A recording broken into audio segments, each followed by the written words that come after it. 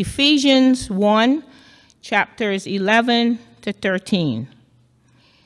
In him we are also chosen, having been predestined according to the plan of him who works out everything in conformity with the purpose of his will, in order that we, who were the first to put our hope in Christ, might be for the praise of his glory.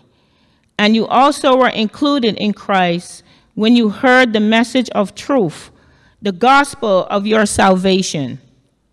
When you believed, you were marked in him with a seal, the promised Holy Spirit. Amen. Now I'll turn it over to Pastor Mason for the sermon.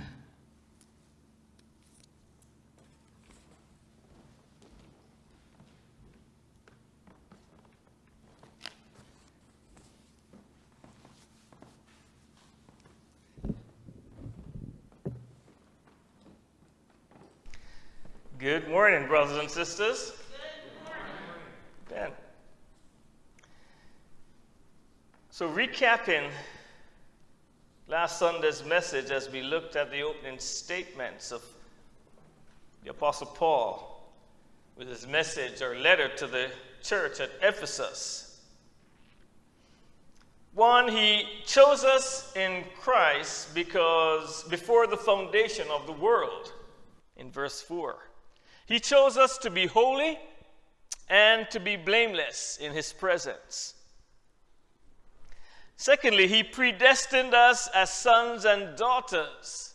And this is in verse 5. He predestined us, 1, through Jesus Christ, 2, according to the good pleasure of his will. And that's the part that excites me. That it gave God pleasure to choose us. Thirdly, to the praise of his glorious grace. And lastly, that he freely gave us this in Christ. The next few verses actually tie us into the scripture for today's message. So let's read carefully these verses. From verse 7. In him we have redemption through his blood, the forgiveness of our trespasses, according to the riches of his grace, that he lavished on us with all wisdom and understanding. And he has made known to us the mystery of his will, according to his good pleasure. And there we go again. I love that. According to his good pleasure, which he purposed in Christ as a plan for the fullness of time, to bring all things in heaven and on earth together in Christ Jesus. And then we go to the verses 11 to 13, which was read by Sister Linda. So 3 points that can be shared this morning from these scriptures that were read. Redemption in Christ, the plan of the Father, and the guarantee of the Spirit. The redemption we have in Christ, the plan of the Father, and the guarantee of the Spirit. So with the redemption of Christ, in Christ we have the redemption through his blood. We have noted in prior weeks that the word redemption literally means to purchase or to buy back. We have used the illustration of soda bottles or cans, those redemption centers that actually buy back used, sometimes abused and refused soda cans, and set them on a journey in a process that ends up with the cans being remade into brand new cans. That is a perfect picture of God's redeeming us, purchasing, buying us back. And we know that we're purchased not with silver, not with gold, but with the precious blood of Christ. The scripture tells us that we are redeemed through his blood. That is, Christ has paid the price for our salvation. The price is his blood that he spilt on Calvary. Secondly, the forgiveness of sins. We have the forgiveness of sins. To forgive can mean to excuse. Forgive my ignorance. Well, ignorance really is not something bad. It's just that you don't know something. So to forgive could mean to, excuse. It could mean to overlook. But it could also mean to cancel, as in a debt. To stop feeling angry towards someone for a flaw or act. Have you forgiven your friend for deceiving you? Have you forgiven your friend or someone for that act, that vicious act against you? In other words, do you still harbor feelings of anger? If that's so, then you really have not forgiven. No, God is a holy God, amen? And he cannot stand in the presence of sin. He cannot stand sin itself. So for God to forgive, God is actually saying, I will cancel that debt that you owe. Because we are supposed to be holy as God is holy. But as the Word of God tells us, we have all fallen short. We have all fallen short. No one, the word tells us, there is none that doeth good, no, not one. And the word, the Greek word is, for falling short is armatia. And I've used the illustration that it creates a picture in the mind of the readers back then of someone, an archer, pulling back and aiming for a target, but the arrow, instead of hitting the target, the arrow falls short of the target. Armatia.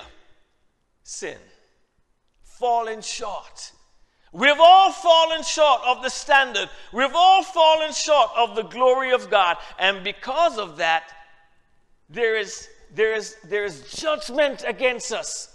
There is judgment against that sin. There is anger from that holy God against that sin. But Christ became sin for us, and our sin has been pardoned. So God has canceled that debt. And the feeling of anger towards us has just melted away because of Christ. Our debt has been paid. And God has no anger towards us as sinful creatures, because his wrath has been poured out on Christ. As the scripture says, he became sin for us. Thirdly, on this point, we have redemption and forgiveness according to his grace. The word according means as stated by or as stated in. For example, a usage of this word according, we could say, the outlook for the investors is bright, according to the financial experts. The Oxford Dictionary gave that illustration.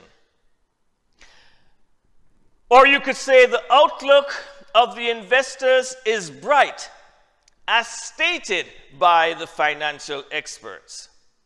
Now we can take this further.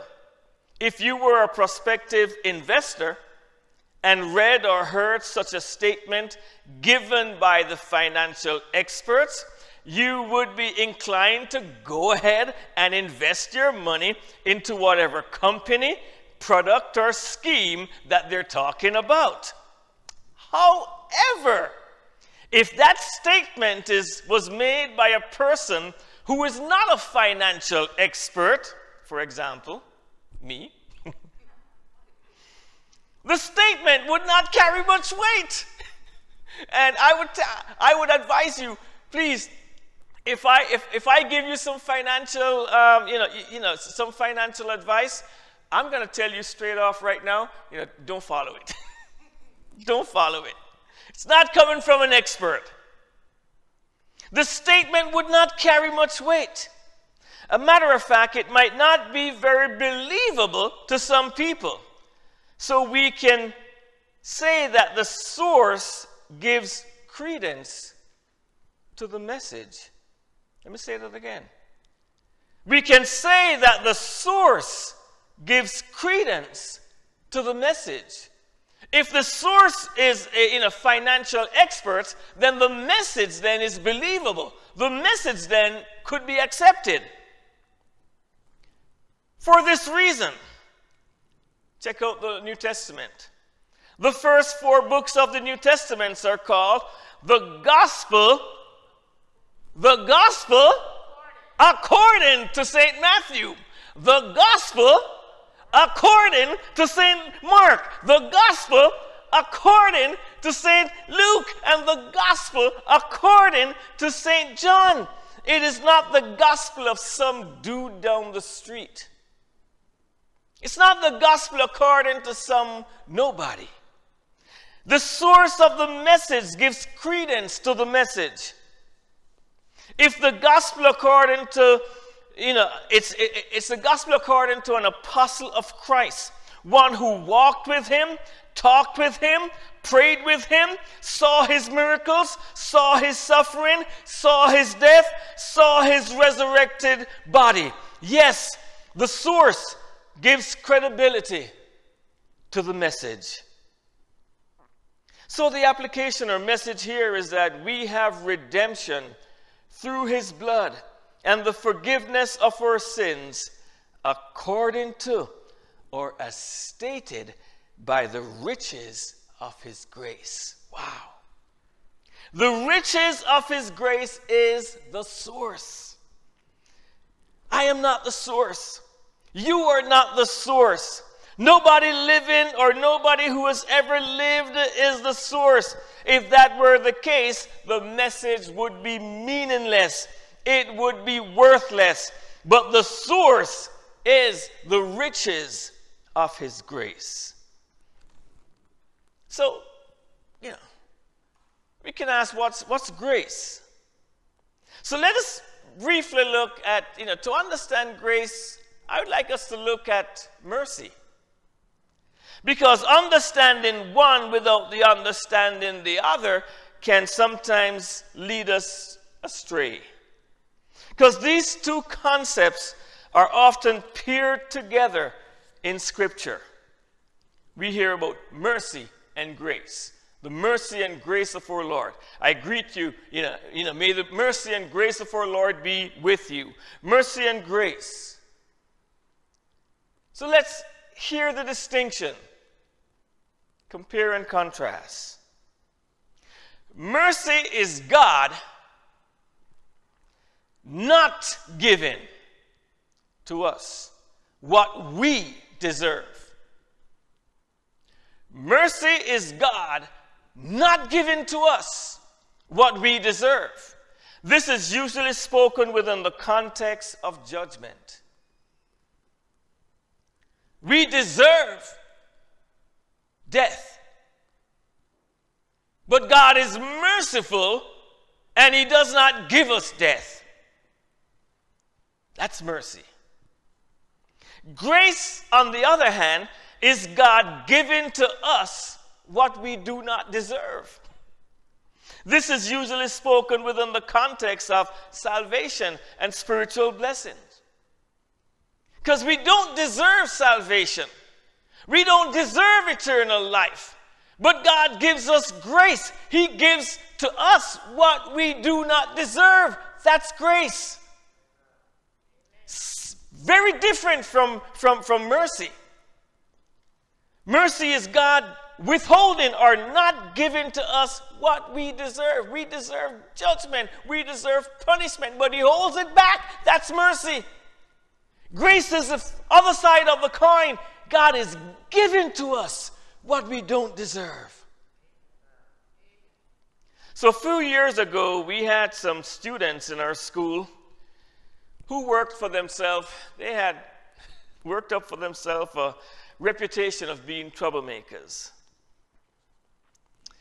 Now, some of you who I have, had conversations with know that I would say that I'm a very good baker, but I'm not going to say that to give myself credit.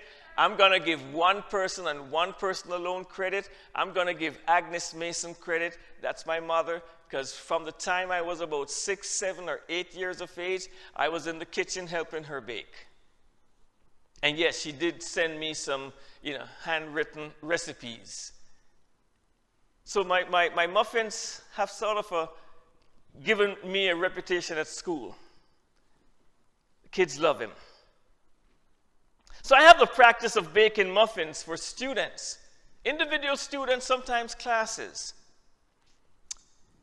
who are exceptional in their academics or maybe in their behavior over a period of some days.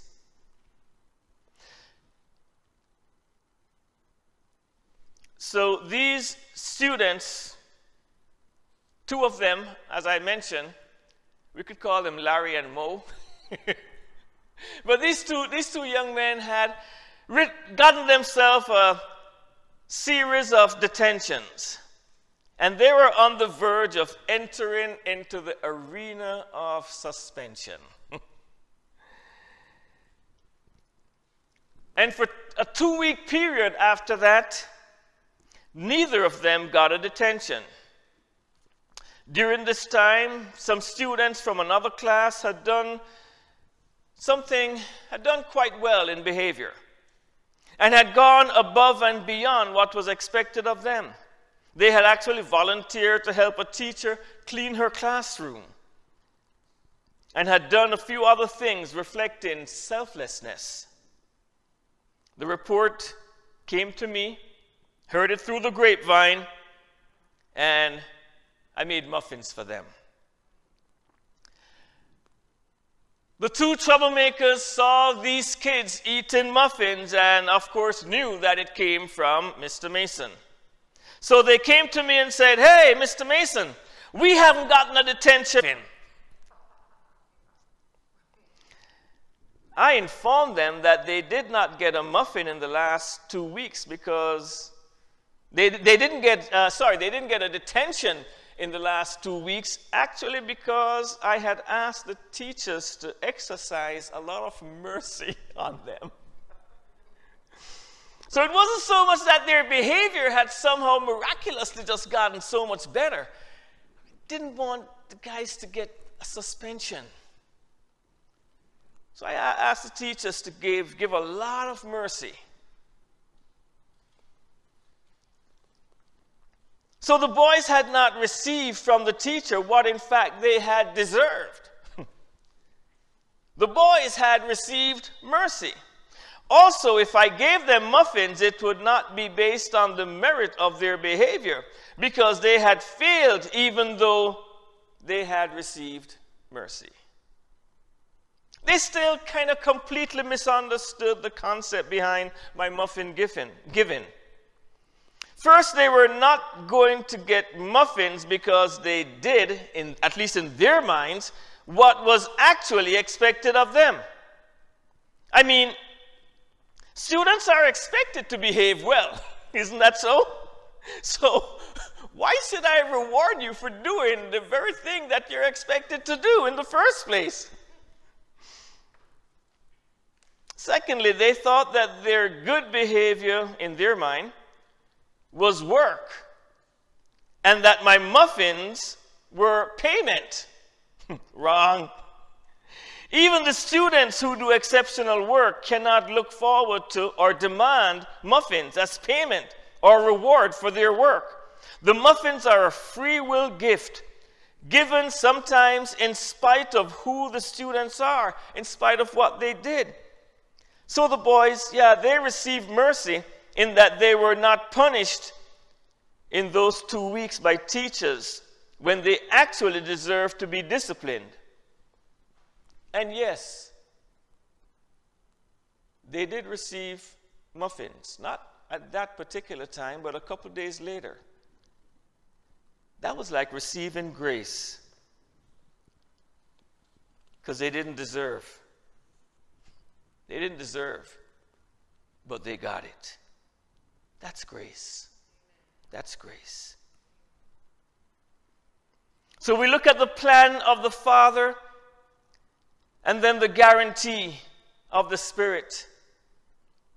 The plan is made with pleasure, verse 9 tells us, and he has made known to us the mystery of his will according to his good pleasure. The plan is made with pleasure. That to me is an amazing statement, that God is making his plan, and as he's making his plan of salvation, he's just smiling. He's just, one of the most tedious parts of teaching for me. I don't know about you, teacher, but one of the most difficult parts of teaching is creating the lesson plans. I'll be honest, I hate it. I really don't like it. But there are some times when I am creating a lesson plan and I'm thinking about a particular student. So I'm doing the differentiated lesson plan now. So I'm thinking about students who, are not in the bulk of the student body. They have some kind of a disability. They have some kind of a challenge. And I'm changing that lesson plan. I'm tweaking it. I'm tweaking it, and I'm tweaking it for that particular student. And there's a little bit of excitement that comes into me. There's a little bit of joy that comes around, because I know I'm tweaking it for that particular student, and I'm saying, yeah, I think he'll understand it this way. And there's excitement. There's joy in my heart, because I know I'm going to be helping that one particular student. And I'm thinking of God making his plan of salvation, and the plan is made with pleasure. My goodness. And he's saying, yes, I am going to be saving this one. And no matter how much she struggles, no matter how much, her upbringing was awful, and she had experienced abuse, or she had experienced this or that, but God is going to bring her around, and God is going to infuse that faith in her, and she's just going to, and the end thereof is eternal life, and that gives the Father pleasure. Wow. And I think of my own life. And I grew up in a Christian home. But at the age of 15, I lost what I call my earthly idol. I lost my earthly father. And that embittered me. And I swore by his grave. I swore. I was so angry. I was angry at God. I was angry at the church. I swore that I would never, ever enter the doors of a church again. I was done with church. I was done with God. But God had his plan. And as he was working his plan as he was working his plan for me, God was smiling, because God was saying in his own mind, yep, I can see you going through this, but that's going to make you turn to me. I can see you going through this, but that's going to make you humble yourself before me. And God used a young man that I later found out was actually afraid of me. And no, I wasn't a big dude, but I was a violent little kid, filled with anger. And God laid me on his heart, and he hounded. Tenderly, but he hounded. He hounded for more than a month. Almost every day at school, hounded me. And he would always leave with these words, remember, Patrick, God loves you. And he would walk away. Remember, God loves you. And I started to hear those words repeatedly. Some people would have given up. 1 week, 2 weeks, 3 weeks, 4 weeks. It might even have been more than a month. Because there was an evangelistic crusade going on at his church. And for 3 weeks, he hounded me to come to his church. And I told him, nope. Don't want to do anything with church. And that was 2 years after my father died. I had not been to church. I had stuck to my, and I got tired. I got tired of this young man. I got tired of him. And so what I said was, he prides himself in being a man of his word. I'm going to use that against him. And he came to me. I said, Ruddy, stop. I said, Ruddy, stop right there. I said, I know what you're going to do. You're going to invite me to your church. And yes, you told me yesterday that this week is the last week. So here's a deal I'm going to make with you. If I come to your church on Friday, on one condition, I'll come to your church on one condition. And he says, what's that? I said, I'll come to your church if you never invite me to church again after that.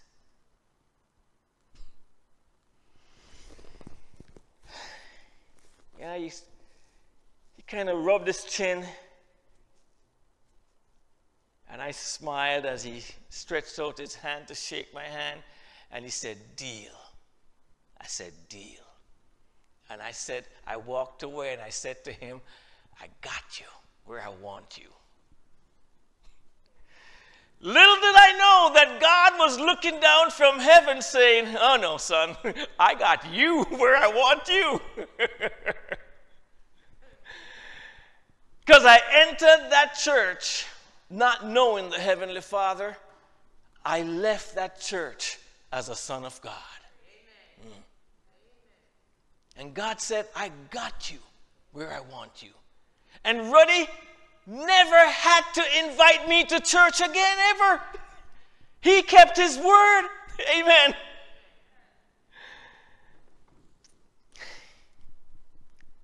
The plan is made with pleasure. The plan of God leads to the coronation of Christ. Verse 10 tells us, as a plan for the fullness of time to bring all things in heaven and on earth together in Christ. Here's what that means.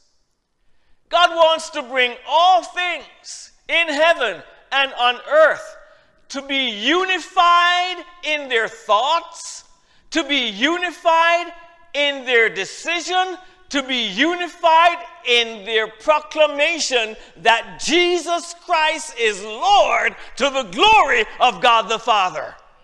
That's the plan. For the Word of God tells us that everything in heaven, everything on earth, everything, even under the earth, every knee is going to bow. Every tongue is going to confess that Jesus Christ is Lord to the glory of God the Father. That is the plan.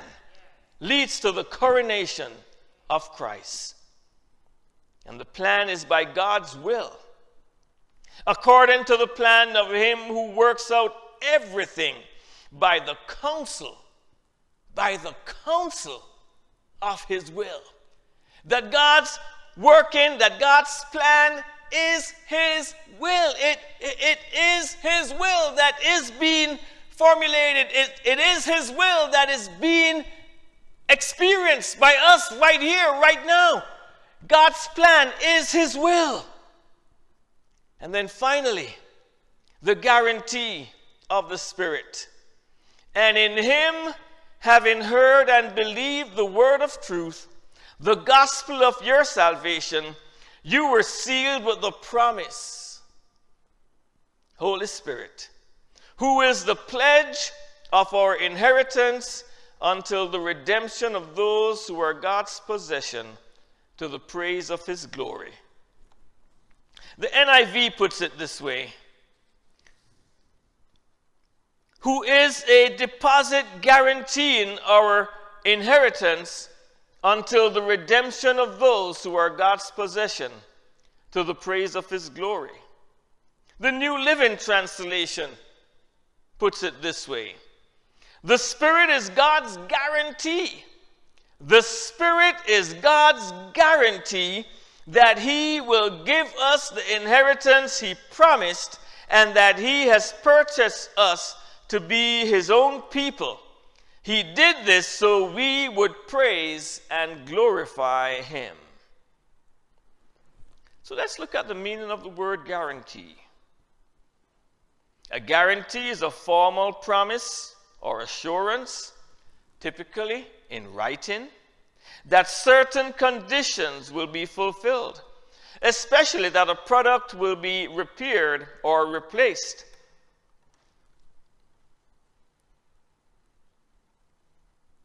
If it doesn't meet a specified quality or durability.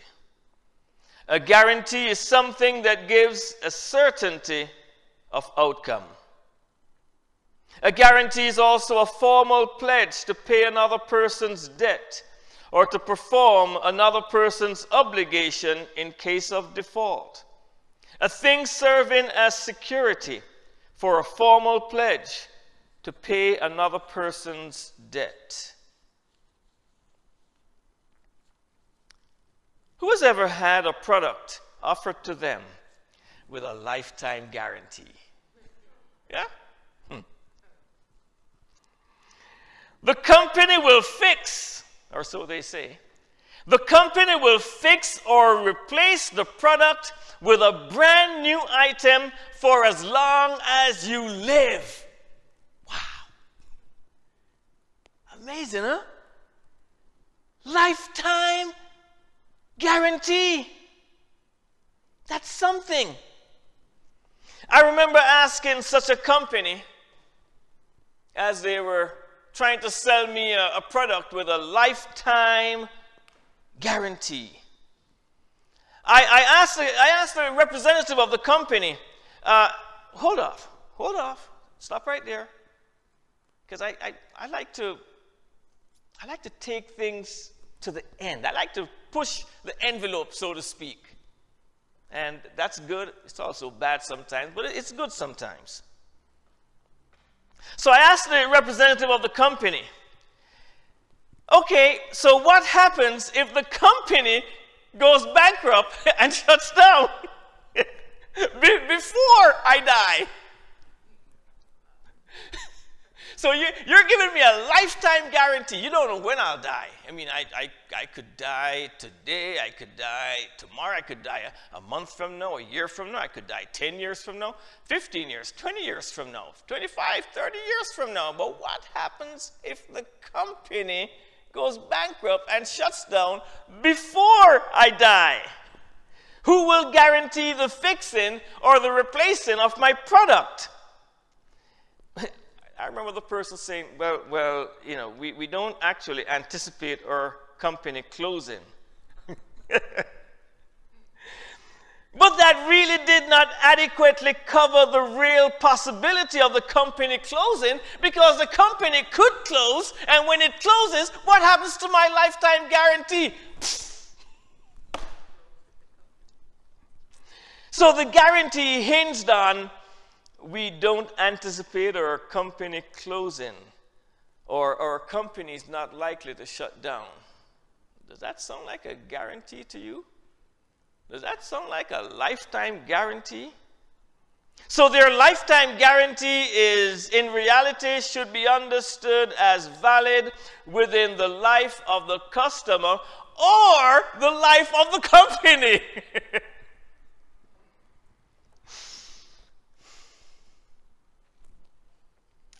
In God's promise, God has given us not a lifetime, but an eternal guarantee. Whew. God has given us an eternal guarantee. Because God's company was from before the foundations of the earth, for God was, God is, and God will be. Amen. God is from eternity to eternity. For the Word of God says, en arche was the Word, and the Word was with God, and the Word was God. En arche, that's from where we get the English word archaeology. From ancient. It doesn't even say, in the English, we kind of mess it up, and I hate this. I really do. We say, in the beginning. In the Greek, there is no, there's no definite article. That's ho is a definite article that is translated the. In the Greek, there is no definite article the. So it's not in the beginning. It says in beginning, in ancient, in eternity was the Word, and the Word was with God, and the Word was God. God is. That's why God, when he spoke to Abraham, he said, I am that I am. Wow. And Jesus even recorded that. I am. I am the way, the truth, and the life. I am the good shepherd. I am, and he keeps on and saying, if you've seen me, you've seen the Father. Think about it this way. The Word says that Jesus is the perfect image of the Father. You can think of God doing a selfie. God taking a selfie, click, and when you see when it comes out, you see it's Jesus. He's the perfect image of the Godhead. Amen. So you can think technologically, you can think of God taking a selfie, and when it comes out, it's a picture of Jesus. So the Holy Spirit is a seal. You were sealed with the promise of the Holy Spirit in verse 13. In ancient times, a seal or signet was an instrument, often metal or stone, with an engraved pattern or design on it. It would be pressed into a softer material, usually wax or clay, leaving an imprint with a stamp. A seal affixed to a document, a scroll, would have to be broken in order to unroll the document and read it. This meant it was in one way like today's tamper-resistant seals. But it is also was used to verify the authenticity of who sent a letter, especially in the case of the king, because it would have the king's special stamp or seal on it, similar to what we might use as a signature today. However, sealing had both literal and figurative uses. Things beside not just documents, but other things were sealed. Jeremiah, for example, sealed the deeds of the field which he bought from Hanamel as a symbol of formal ratification of the transaction. In the more figurative sense, it could also be used for the act or token of authentication or confirmation or proof or security or possession. But when it comes specifically to this verse in Ephesians, the International Standard Bible Encyclopedia suggests the intended meaning is a mark of ownership by God. So when you are sealed by the Holy Spirit, it is God saying, "This is my child. This is my son. This is my daughter. You are sealed by the Holy Spirit." God, by his Spirit, indicates who are his. As the owner sets his seal on his property, just as documents are sealed up until the proper time for opening, so Christians are sealed up by the Holy Spirit unto the day of redemption. We are sealed by the Holy Spirit. No man can take us out of the hand of God. Amen.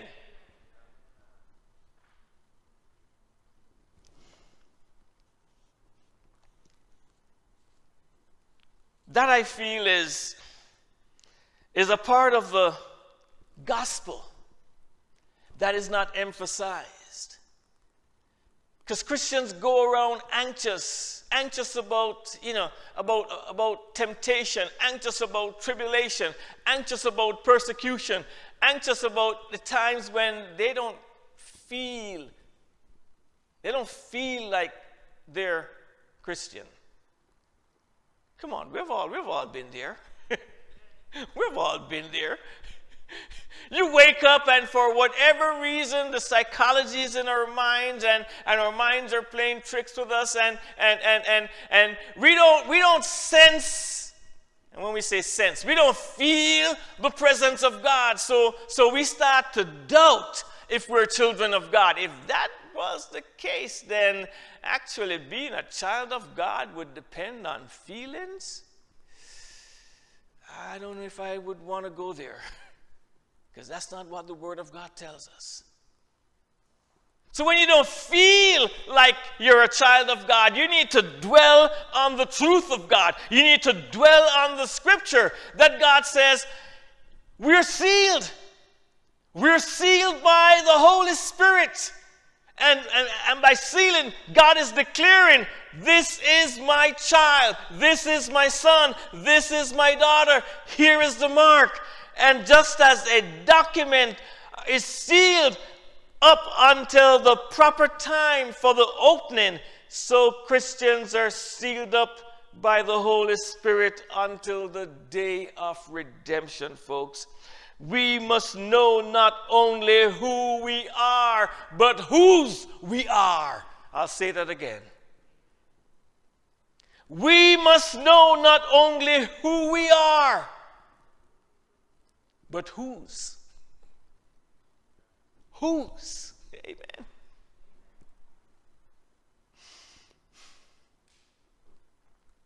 Say, who are you? Who are you?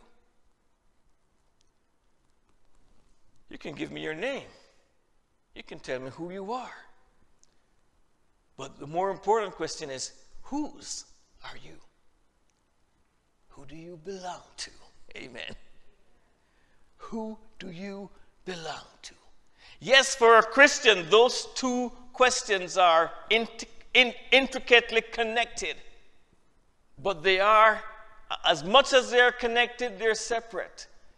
And I would want to leave this point with you. Don't just be satisfied with knowing who you are. Understand, accept it. Be blessed by it. Understand whose you are in Christ. Amen.